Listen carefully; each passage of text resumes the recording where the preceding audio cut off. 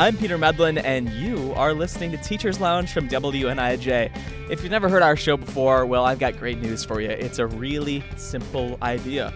All of us have had educators at some point in our life who helped inspire us and helped us become the people we are today. And we want you to be a part of the show with us. So please do email in your nominations, people in your community who deserve a spotlight. Send them our way to teacherslounge@niu.edu. You can also send in your story ideas there as well. This week on the show, we have Charles Williams. He's the assistant principal at Michelle Clark Magnet High School in Chicago, Illinois. He's been a principal, he's been an author, an education consultant, a classroom teacher. And let me tell you, this guy is no stranger to podcasts. In fact, he hosts 3 of them. He's the host of Inside the Principal's Office with fellow principal Michael McWilliams. He's got The Counter Narrative, which is about changing how we think about education. And his newest show, appropriate for this time of year, Spooky School Stories. Yes, it is exactly like what it sounds like. People sharing creepy tales from creaky old school libraries and haunted school theaters. It's spooky, it's fun stuff. Check it out. We talk about all of it, including what he means when he says the counter narrative. I started saying I'm tired of sitting in these meetings and these spaces and just hearing people complain all the time. Can we talk about some of the good, right? To counter that deficit mindset. My belief is that if you keep telling students, right, this is where you're wrong, this is where you're falling short, this is what you're not doing, then that's who they become. That is who they know, and they come to school and like, why do I bother? All of that and more coming up. And Charles, I want you to know I did try to record that with my eyes closed so I could really clear my mind and let it all flow out of me. It's a podcasting tip he gave me during this episode, and I really took it to heart. Okay, before we get into my conversation with Charles, we have a few more education stories that you are not going to want to miss. Since 2020, school districts across the country have been using millions of federal COVID dollars to improve airflow and quality in their classrooms, and I ended up on a middle school roof finding out how districts are bringing air conditioning to students who've never had it before. So these are some of the new stuff from this year? Yes, this is new. And what are they? These are the air conditioning for the commons cafeteria. Yeah, we hadn't had air conditioning in that area until this past summer. That's Tammy Carson. The first guy you heard besides me is James Orr, and they work maintenance and facilities for the DeKalb School District. And we're on top of Huntley Middle School. And like Tammy mentioned, they just used federal COVID relief funds to install new rooftop HVAC units so that the gymnasium, locker rooms, and cafeteria finally have air conditioning. It could get really humid in the fall and spring without it, and students have been sweating through it since the school went up in the mid-60s. Luckily, all of DeKalb's classrooms have heat and air conditioning. It might not be the most scintillating topic for some, but having air conditioning in classrooms is a huge deal. Studies have repeatedly shown that without AC, when temperatures in the classroom go up, learning and academic performance go way down. Some schools aren't as lucky. Even in 2022, they don't have proper HVAC systems. Mark Ekstrom has seen how boiling hot classrooms hurt learning. He's the director of buildings and grounds in Sycamore and used to be the principal at Southeast Elementary when they didn't have AC. Sometimes those rooms were 97, 98 degrees as you're coming through because it was whatever temperature outside. You opened up the windows the best you can, and then we're just blowing hot air back and forth. And once we added air to those buildings and see the amount of work that we were getting out of kids in August and September when the temperatures were hot outside but the building was cool, was amazing. Sycamore started upgrading air handlers just before the pandemic. The timing worked out well. They got better airflow with the air handlers and additional air purifiers as students returned in the fall of 2020. They've replaced half of them in the district so far, and this year they installed AC in a whole wing of Sycamore High School for the first time. That includes 14 classrooms. Ekstrom says the rooms that still don't have it don't have students all day, like the attendance office and home economics lab. Rockford Public Schools has 41 buildings, and of those, only 10 are fully air-conditioned. It's why Chief Operations Officer Michael Phillips says the federal money is a game changer. Earlier this year, the district launched a $160 million AC and air quality improvement project. 3 of our big projects this year were Lincoln Middle School, East High School, and Washington Elementary School, which are all multi-story buildings. all had steam radiators for heat and no other air conditioning. They say they want to use that federal money for AC and cooling infrastructure in every RPS classroom over the next 3 years. It's a tall order. There are 16 RPS schools where there are 20 or more classrooms that don't have AC. 5 schools have 50-plus classrooms without air conditioning. Public records WNIJ received show that at many of those schools, classrooms, including some special ed rooms, go without air conditioning, but the main office, principal's office, and even the principal's bathrooms are equipped with AC units. Those rooms, though, are more likely to be used year-round. But year-round learning happens too. There are school programs and activities all summer. But without air conditioning at most schools, Philip says it means the programs get housed in the same few every year. It even makes maintenance more challenging. It's important to be able to take a building offline for a summer. While we try to deep clean, it becomes difficult when you're running several programs throughout the summer. And since schools get to use federal relief from the CARES Act and ESSER funds on HVAC projects, Tammy Carson DeKalb says it means they can use their normal maintenance budget on other issues they might not usually have the time or money for. This past summer, I was able to do several projects of flooring replacements in different buildings and playground replacements where I may not have been able to do those projects this past year. And while new HVAC might not sound as exciting as a new playground, Carson says a classroom of kids feeling fresh, cool air while the sun bears down outside makes a massive impact on how well they learn. Our final story before my conversation with Charles. School during the pandemic has been a unique challenge, especially for students with disabilities that receive accommodations. And I got to talk with folks about how COVID-19 changed education for those kids. Mario McMinn's eyes start to burn by hour 5 of staring at screens. He's a high school sophomore who has a visual impairment but isn't blind. But when he and everyone else were forced to learn from home in 2020, it meant his whole day was looking at his iPad and computer. Well, that was a struggle for me because then when school was over and then it's time to actually do the homework that was assigned, which was also digital, my eyes were kind of fried at that point. His vision teacher got him a tool that helped during remote learning, and he still uses today when he's back in person at school. It's a magnifying glass with a backlight around the size of a flashlight. In some classes, his vision doesn't affect him at all. But in, say, his computer science class, the magnifying glass is great for limiting strain to his eyes. It was some form of 3D modeling graphic. Sometimes the print would be super small. Those kind of things don't really come in larger print or whatever.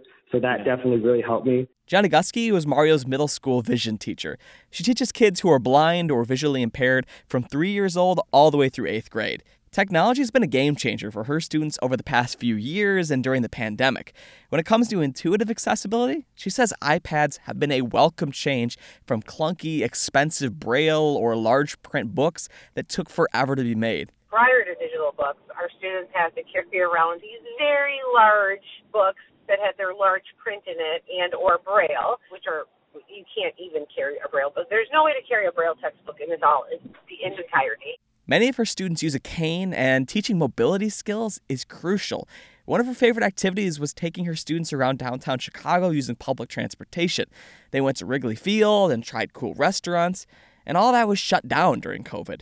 And that meant virtual mobility lessons like watching videos of her students practicing with their canes or working on cardinal directions. Okay, where would you cross the street? How would you pick out landmarks in this area? So when you get to that area, oh, you know what, here is the mailbox. I know that means that the house I need to go to is right next door or whatever. Gusky students are back in person now, and she's in constant communication with their parents and teachers. Sometimes a parent will call about broken glasses or a teacher who handed out an assignment without enlarging the font. She came home crying today because she couldn't see her math, or then we just do our magic and work with the teachers and make sure that we get everything done. Back in person, they can also focus more on expanded core curriculum to help them with daily living skills like cooking. Matthew Murphy is the assistant principal of student services at Bartlett High School. He says things like cooking and intentional trips out into the community were a huge loss during the pandemic for many students. He says he feels like they did a great job finding creative solutions when moving instruction online in the early days of the pandemic, but there were challenges for students who received services. How do we deliver physical therapy, occupational therapy? How do we deliver those services through an online platform? That is still one that I don't necessarily have a perfect answer. A lot of times in those situations, they had to send materials to parents and try and coach them through it. Tracy King teaches elementary school students who have intellectual disabilities, many of whom are nonverbal and use wheelchairs. So much of her work involves guiding students hand over hand through writing or pressing down stamps. She sends lots of materials home, but so much of her students' school success learning online was dependent on if they had really good one-on-one parental support. I had some parents that had 3 children, and the child in my room was their oldest, so they'd have to go back and forth between classrooms and kids. They couldn't just sit next to, the student hand over hand every minute.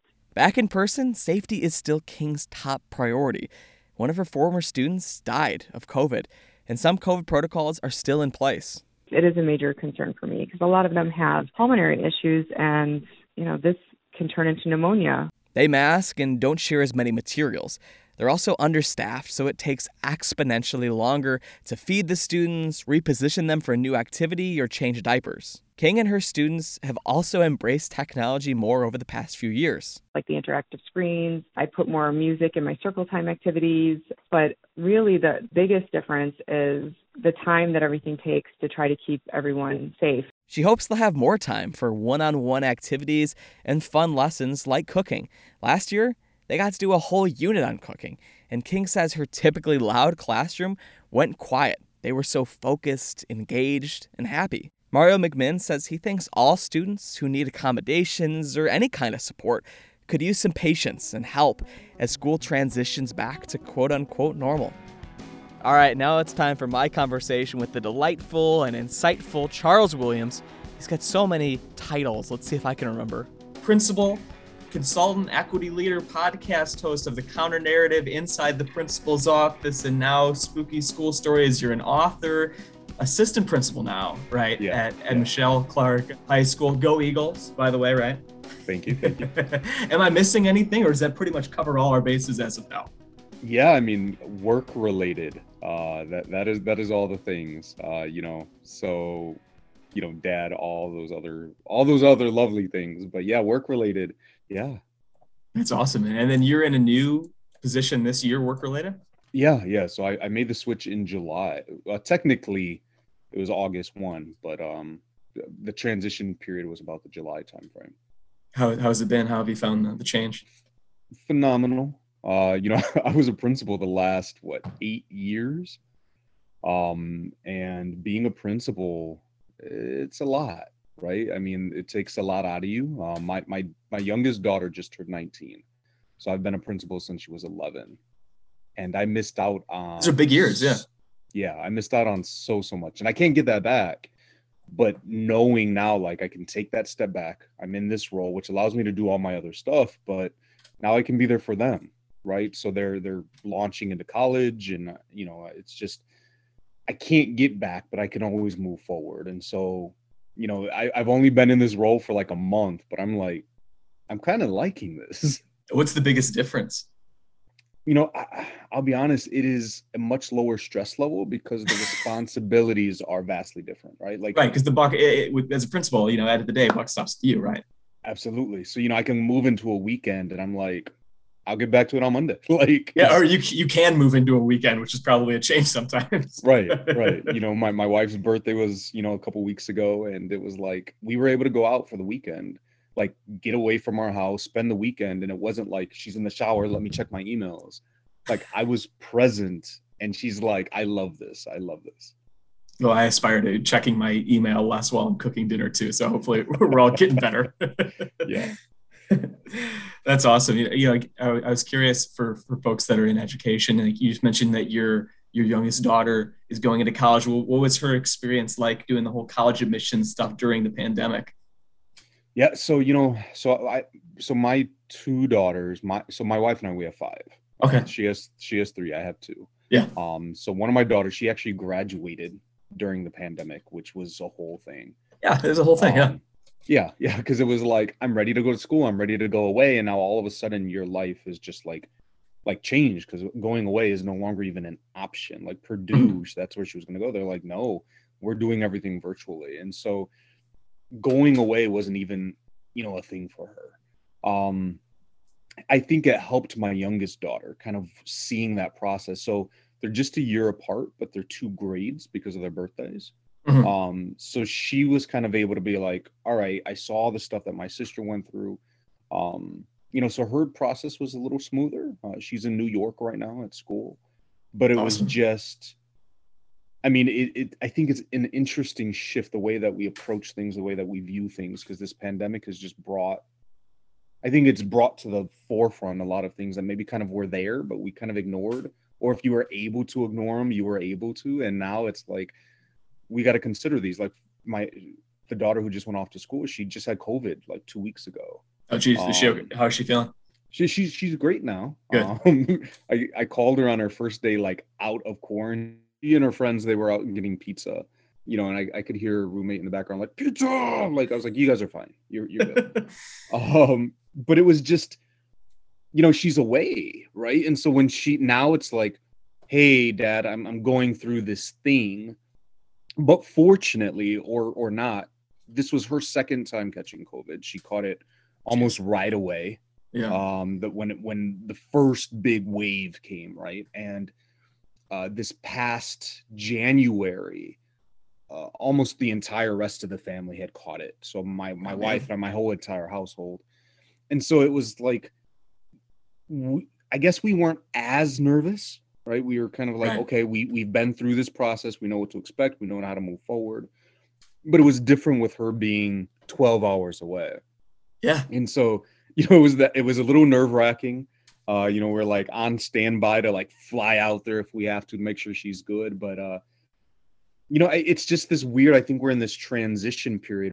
It's interesting. I feel like I spent a lot of last year, a lot of like 2021 talking to teachers about COVID. And like one of the main themes that we would keep touching on was like, okay, we've been through this, for a year or for a year and a half or whatever. And so, like you mentioned, COVID made us in education rethink so many things and pay attention to some issues and bring them to the forefront and not be able to ignore them like you might have in the past. And so I kept asking people the question of like, what are the silver linings that we can take from this? Like what things that needed to changed because of the circumstances we're in? Like, how can we use this to improve education going forward? And I'm curious to talk to people now, because it's like, not only do I ask that question, but it's like, okay, well, now we talked about that, like hypothetically, like when we all get back in person, what are we going to make sure that we keep having conversations about or do differently now? And it seems kind of hit or miss when I talk to folks of whether or not they feel like anything really substantively changed at all because of the pandemic, or if we kind of just, hit resume on where we thought that we might have been in, February 2020. Yeah, it's interesting you say that, because I remember I was one of those voices, right? Like when the pandemic, like when we're all sitting at home and we're like, this is it. This is the catalyst we've been waiting for. Like, right, yeah. All those things that we said that need to change, like let's get on it. And I was also that voice, like, guys, we're slipping. Like we're going back. What's happening? Where are we going? But I think it has caused at least a bigger portion of the population to look at education a little bit differently. It's causing us to think about different, opportunities and options as we're approaching education. I think, yes, a lot of it is very superficial. Like, okay, well, now I'm going to make sure that I have, a mass of masks and sanitizers available. Right. Like, yeah, okay, that is a shift. But like, if we're thinking about like pedagogy and like how we're approaching, and I see some minor shifts, and it is disappointing. I think that is like the standardized assessments, right? I hate high stakes standardized assessments, and we paused it during the pandemic because it's like, well, that's not fair. And what we were really saying is like, we have these entire systems based on it, right? And everything's disrupted. So let's not do it right now, as opposed to saying, hey, maybe this model just isn't really working for everyone across the board instead of just certain populations, and yet we're kind of just moving right back into that. And it's disheartening. It's disappointing in many areas, but I just hope that that small army that was talking about all of this stuff before the pandemic has grown in size. And maybe if it's grown in size, we can gain a little more traction. And that inevitability that we had hoped that would come, maybe inched itself forward a few years. Like that's what I'm holding on to right now. Yeah. I think that while some people at the beginning of the pandemic might have hoped that there would be more foundational changes, I think that the changes that we did see, and I think this is kind of what you were alluding to a degree, is that changes that people were hoping to make going forward, like before the pandemic, whether it be, things like standardized testing or otherwise, kind of just accelerated things that were already happening, maybe moved them forward a couple more years rather than a completely seismic shift. Yeah, I mean that is what we had hoped. Right. And so instead of a seismic, right? Yeah, it's more like tremors. And we're like, all right, we'll make do, but hopefully it will come. Yeah. It's so fascinating. And, I've been thinking about, I spent the last couple of days listening to all of your different podcasts. And, again, we mentioned them at the top of the show, but whether it be, inside the principal's office or the counter narrative, which really quickly, I actually did want to compliment you about the counter narrative, specifically those pause to ponder episodes that you do, because this solo podcast or the solo radio show is so hard to do. And just to be able to monologue, it would seemingly in a very conversational, non-scripted way. I was just super impressed by how well you could kind of story tell in that capacity. Thank you. I'll be honest. When I first started those, I scripted the entire thing out. I was going to ask you that. I wanted it to be perfect. And I don't know if anything was lost in that process, because I was trying to make sure that it was, almost like a paper, right, that I was turning in. But instead I said, you know what? No, I'm going to hit record and close my eyes. I literally close my eyes when I do them, and I just let it pour out. And, I hope for the best, but for me, it's more pure. It's more raw. It's like you are literally getting the thoughts that are flowing through me at that moment. One take? One take. No kidding. Yeah, I click record and I'm like, let's do this thing. And I mean, I always apologize. I'm like, I don't know if I'm going into a tangent or if but it's just, I kind of think about it during the week. Right now I'm kind of processing in my mind two different things. And, when I sit down to record, I'm like, this is the one I'm doing. And here we go.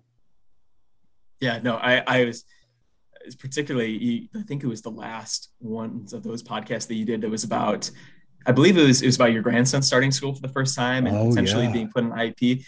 And throughout that whole time, I was like, not only is this fascinating and a story that you don't get talked about, because people, especially when it comes with stories about IEP plans or special education, any of those things don't get talked about nearly enough.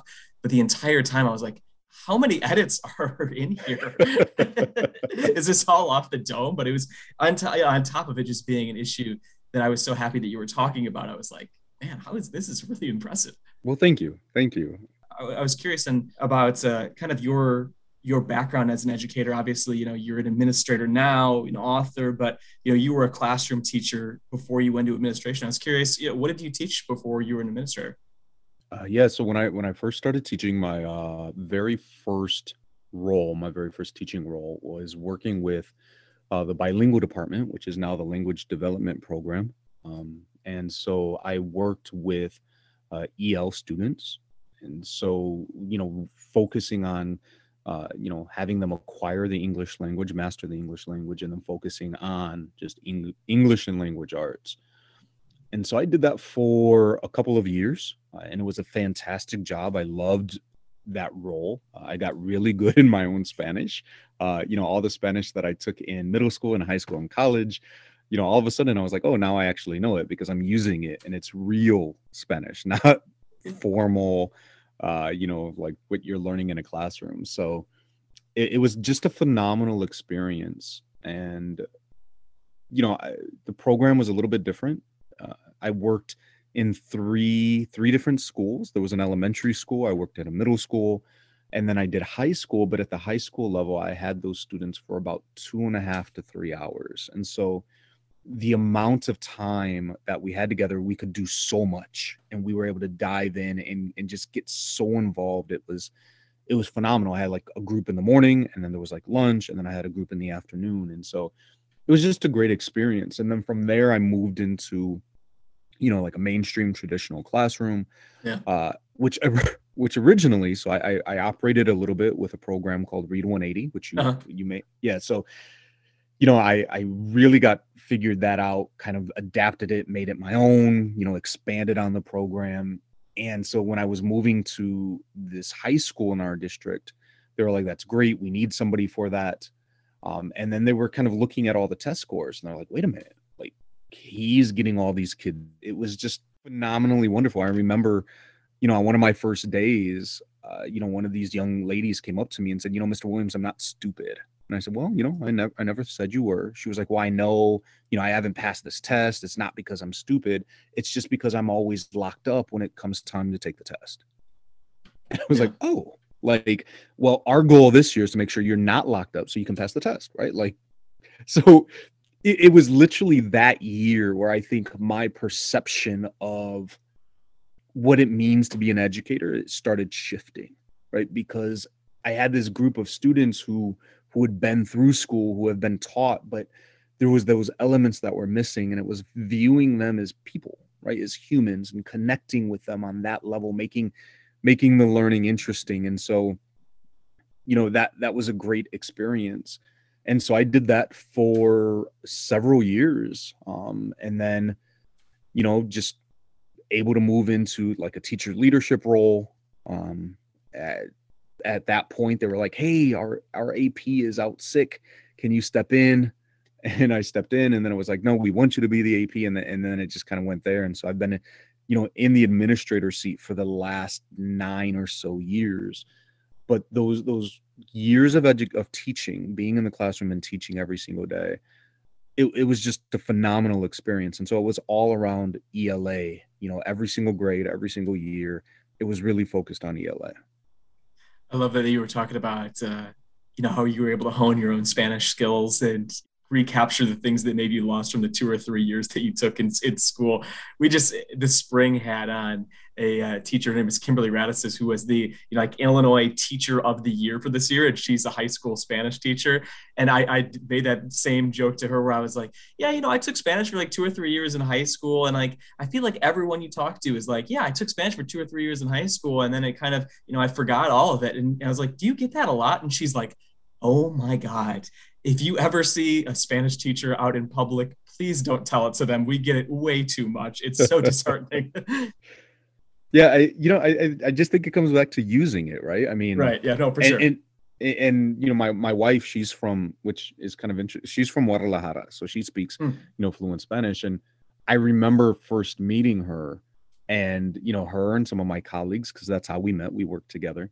They were having conversations in Spanish, and so as I was honing up on it with my students, one day I kind of jumped in, and they were like, "Oh wait, what?" I was like, "Yeah, it's back. It's back." Yeah. And you mentioned the conversations you started having with your students about testing and making that progress throughout the year. And it reminded me of a conversation I just had with another guest on this show who, told me, he's like, we were talking about a very specific pivot point in his career.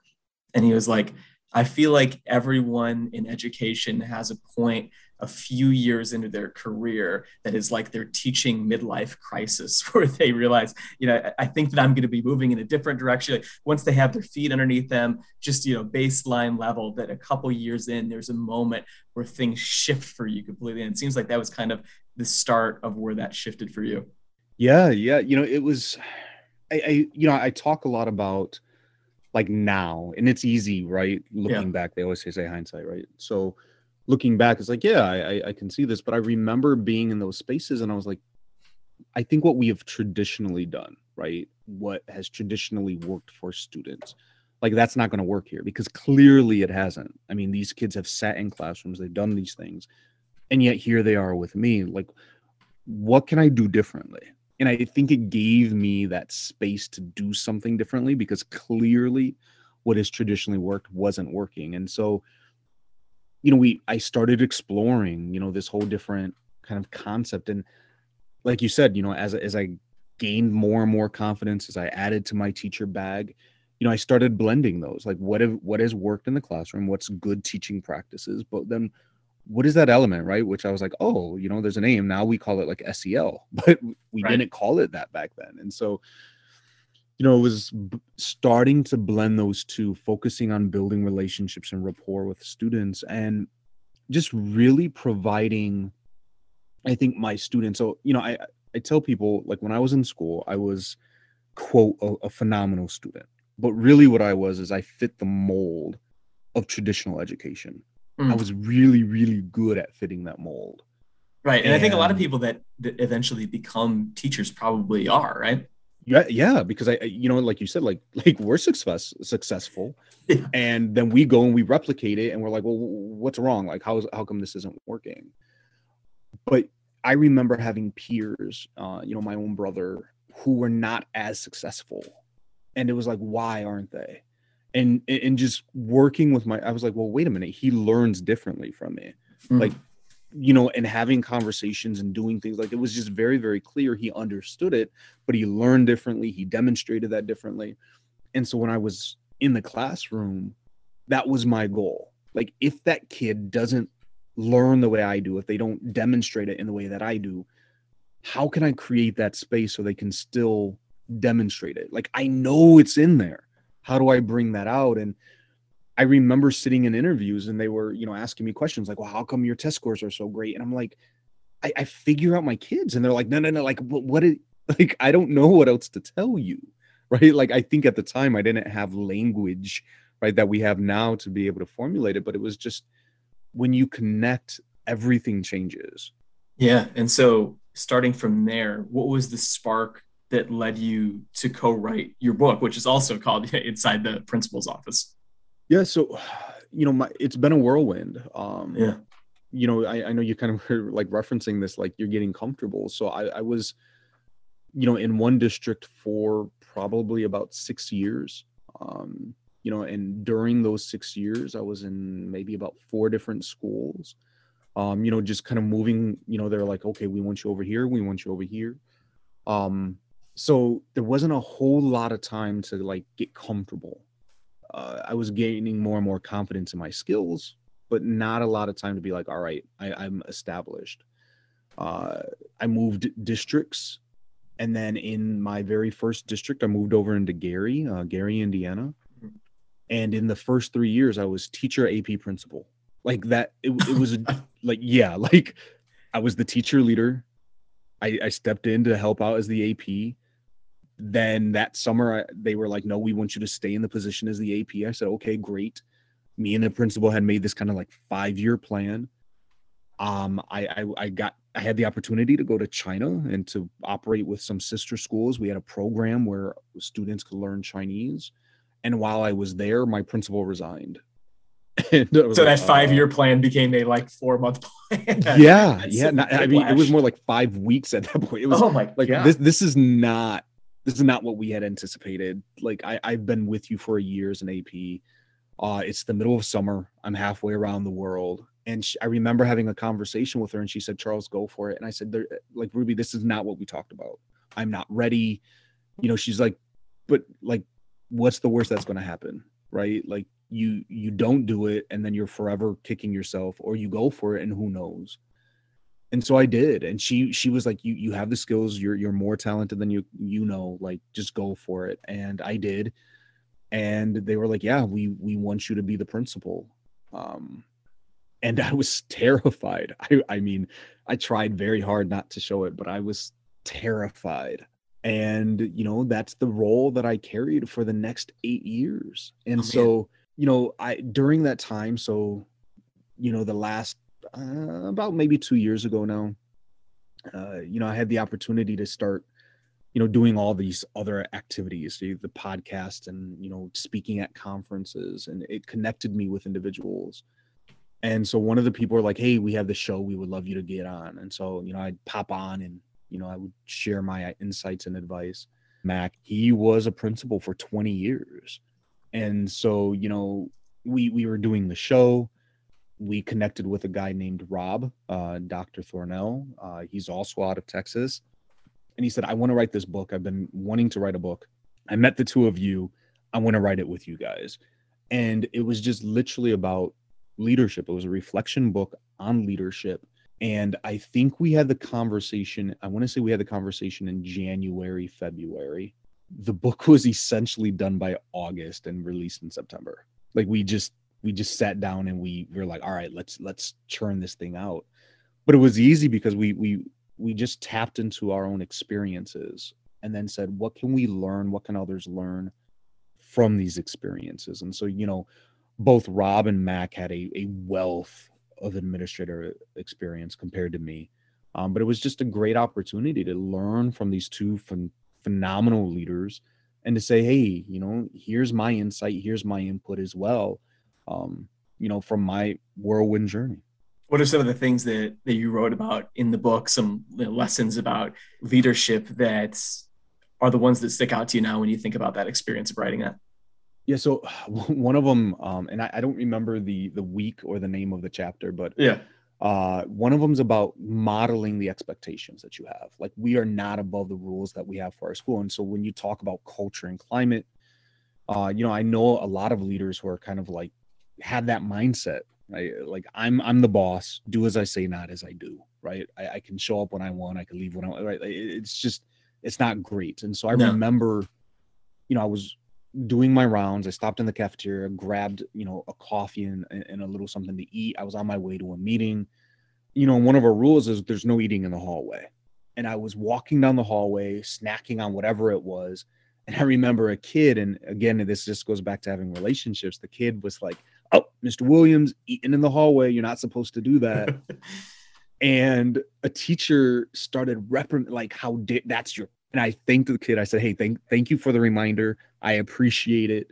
And I kept it moving, but it was in that moment, there's this kind of, I think, leadership expectation that we kind of do whatever we want, right? And people give us passes on it. And I've leaned into this idea of, if I'm the leader, then I more than anyone need to be held accountable to make sure that I'm adhering to this, right? Because if I expect you to do it, then I need to be willing to do it myself. Right. The school is not a monarchy. How dare you berate your king for eating the Snickers in the hallway? Exactly. I'm thinking about all the things that you were talking about with leadership, and I know that equity is front and center with what you do, and front and center with the one of the podcasts that you host. The other one that's the counter narrative. Before we kind of dive deep in, I was curious, can you give people a brief explainer on what is the counter narrative for people that aren't familiar with it? So the show itself was inspired by an article, Dr. Tyrone Howard, which he's out of UCLA. He has a phenomenal book. I'm actually looking at my bookshelf right now, but it's What Culture Has to Do with It. I believe that's the name of it, but if you look it up, you'll find it easily. But he wrote a great article just kind of looking at the different side, looking at successful students and sharing their story and saying what made them successful. And it was that article I said, can I expand on this, essentially? And so I started saying, I'm tired of sitting in these meetings and these spaces and just hearing people complain all the time. Can we talk about some of the good, right? To counter that deficit mindset. My belief is that if you keep telling students, right, this is where you're wrong, this is where you're falling short, this is what you're not doing, then that's who they become. That is who they know, and they come to school and like, why do I bother, right? Because you're always talking about the achievement gap. That's all you're ever showing, right? You never showcase any of the good that I do in class. It's just, right. And so I said, we got to do things differently. If we want all these changes to happen, there's so many different fronts. And so I'm going to create a show where we are highlighting those successes. Let's push back.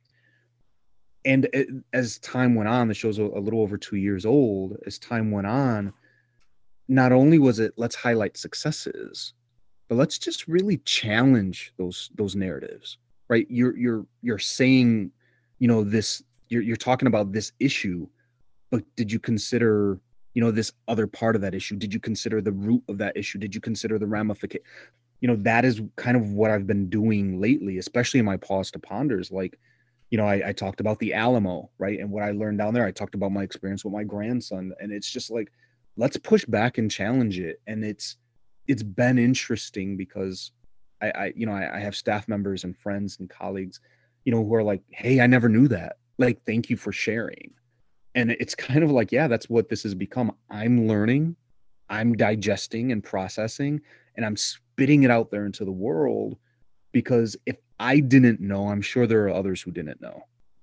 Yeah, and one of the most recent episodes, you were talking to an administrator, John Whalen, who's works with restorative practices and talking about rethinking things. He was talking about how so often, and it's a topic that's come up on this show a lot of educators talk about restorative practices being, one of those professional development opportunities or one of those trainings that was like a seismic, like fundamental shift of the way that they approach education. But I thought it was fascinating, again, like challenging some of these notions, rethinking some of these notions, where he was like, so many times in education, schools will take something like restorative practices and be like, okay, this is great. We can use this to cut down on our suspensions or cut down on our discipline. He's like, no. Like this has to be about building community. This has to be proactive and not reactive, which is something that, again, fundamentally makes a lot of sense, but is where I was like, again, in that moment, I was like, yeah, so often when I hear people talk about issues like that, it is from a reactive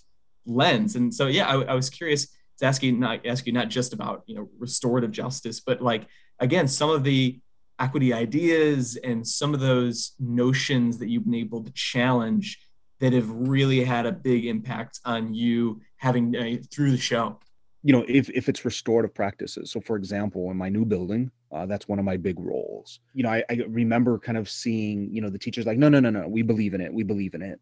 But there's the eye rolls and, you don't understand, you don't get it. Like, but I kept pushing and saying, hey, try these little things, right? Start small, do these little things. And, the other day a teacher came up and said, hey, Mr. Warren, it's working. I was like, no, I know it works. Like, that's why I'm sharing it with you. If we don't really believe it and we're just doing lip service and we're just going through the motions, it's never going to work. And I think that is oftentimes where we have found ourselves. And we just kind of keep doing the same things over and over and over again. And I really want to push back on it, right? And challenge your thinking. And sometimes I say things and I'm like, I don't know if it's true, but these are connections that I see, like in the episode where I talked about my grandson, right? The idea that whether or not you're potentially receiving an IEP is relative to the school environment that you're in. Like the fact that is the case, like blew my mind. And I said, how is this possible? And then started making those connections.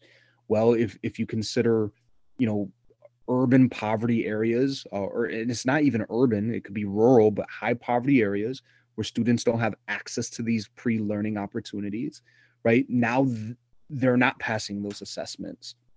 But if those students are in a certain area, right, they're being flagged more than their peers for, learning disabilities and things like that.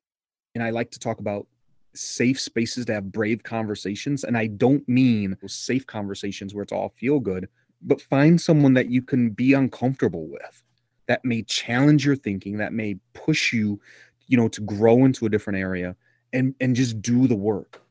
The last thing that we wanted to touch on really quick is that you have a new podcast that you just started off. That's got, I believe there's only one episode out, correct?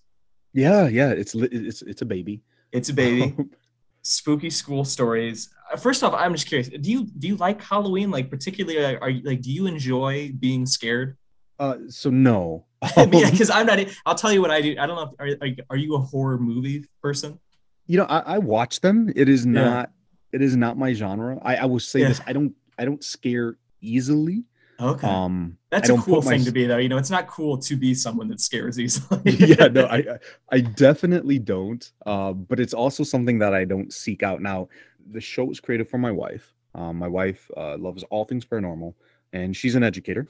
She teaches middle school, and that's actually how we met, teaching middle school, which is funny because our former students now see us and they're like, we knew it.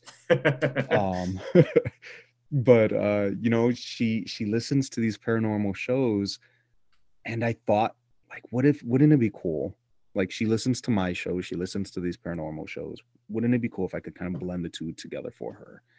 And that was like the launch of this podcast. And so, she tells me she listened to the first one, she loves it, but she said that it was really the opening, the intro, you know, the fact that I did this thing for her that made it all the better. So yeah, I'm really hoping to get more. So Pete, like if you have listeners who have these scary stories, tell them to reach out. I know I'm looking for people to share their stories. I know they do. And that's adorable that it's like, you know, this is your a love letter to your wife, but it's also about like people getting the pants scared off them like in the basement of a high school. Yeah. Well, you know, so just as teasers, like, you know, there's some, I've had some like kind of stories submitted. I don't know if people just don't want their voices heard, right? But there's like a creepy one about like this girl who like is sleepwalking, like possessed. That it was creepy. There's another one about this guy who kind of has this like entity, but the entity just kind of like is chill and just like hangs out. Like, but you know, there's some interesting stories that are coming up. So I would, definitely love to add to them. Yeah, I think we can toe the line between like straight up scary and also like kind of just mysterious and paranormal. Yeah. And you know, I have my own. You know, I can't wait to share some of those. You know, I figure maybe on a slower week or something, you know, I'll drop those, and hopefully the wife will hop onto one of these episodes. She definitely doesn't. She's got to. Yeah, she's like, I don't want to be on mic, I don't want to be in camera, and I'm like, behind, like, you got to at some point. I love that. Yeah, actually, both of my mom and my stepmother are both teachers, and so as I knew that you were going to be on the show today, I made sure to call both of them and be like, do you have any really spooky things that have happened to you over the years? And my mom, thankfully, I guess for her, did not. She's not someone that likes to be scared. So I'm glad that hasn't happened to her. But my stepmom was like, well, you know, one of my classrooms at one of my schools early on, we were in the basement, and then we were, they had a basement of the basement. There was like a library underneath my classroom that was really, really freaky. But thankfully, ghosts tried to kill me as I was leaving in the middle of the night or something. But I was glad that they had at least not something too scary, but, definitely, I think everyone has some mysterious story if they've worked with the school, or just anyone that's been in education has at least one story that is kind of unexplainable. Yeah, I think it just comes with the territory, right? A lot of these schools are old buildings. You know, they've been around. A lot of people have been in those spaces, right? So it's always the theater too. Exactly. Yeah. So it's like, I'm not asking like, hey, did you see? Like this isn't Ghostbusters, like. Right. But like, was there something creepy that you heard or you felt, or, it's like, and it doesn't even have to be ghost, right? It's just anything kind of spooky paranormally. Like, she's also into aliens. So I'm sure that at some point, like, oh my gosh, if there's an alien story, I mean, I'd love to hear that, like doing some, biology dissection of the aliens in 8th grade or something. Yeah. Like I was very strange, this creature that my teacher had I don't know, something, I very much enjoyed the first episode of the show, and I'm not someone that particularly likes to be like, I've definitely gotten better with like watching horror movies and stuff than I was as a kid. I used to have to use the strategy of, after I watched a terrifying movie, to like go on the IMDb page for the movie and just look up the whole cast and be like, it's a movie. It's okay. These are just actors that worked on this. These are people. But the podcast was fantastic. Didn't have to look up the executive producer credits to bring myself down from it. It was a good time. Wonderful. Thanks for listening to Teachers Lounge. As always, feel free to nominate a teacher in your life to be on our show. That's how we get great guests like Charles. Send them our way to teacherslounge@niu.edu. Wherever you're hearing the show, please do subscribe, leave us a rating, share it. If you like what we do, it's the best way to help us so we can get even better and get more perspectives on the show. Please subscribe to the Teachers Lounge newsletter to keep up to date with everything having to do with the show. You can find a link to do that on this episode's webpage over at WNIJ.org. A big hearty thank you to the Northern Illinois band Kind Ofs that you hear in every single episode of Teachers Lounge. A big thank you to Spencer Tritt for our logo. I've been your host, Peter Medlin, and we'll be back with more Teachers Lounge very soon. See ya.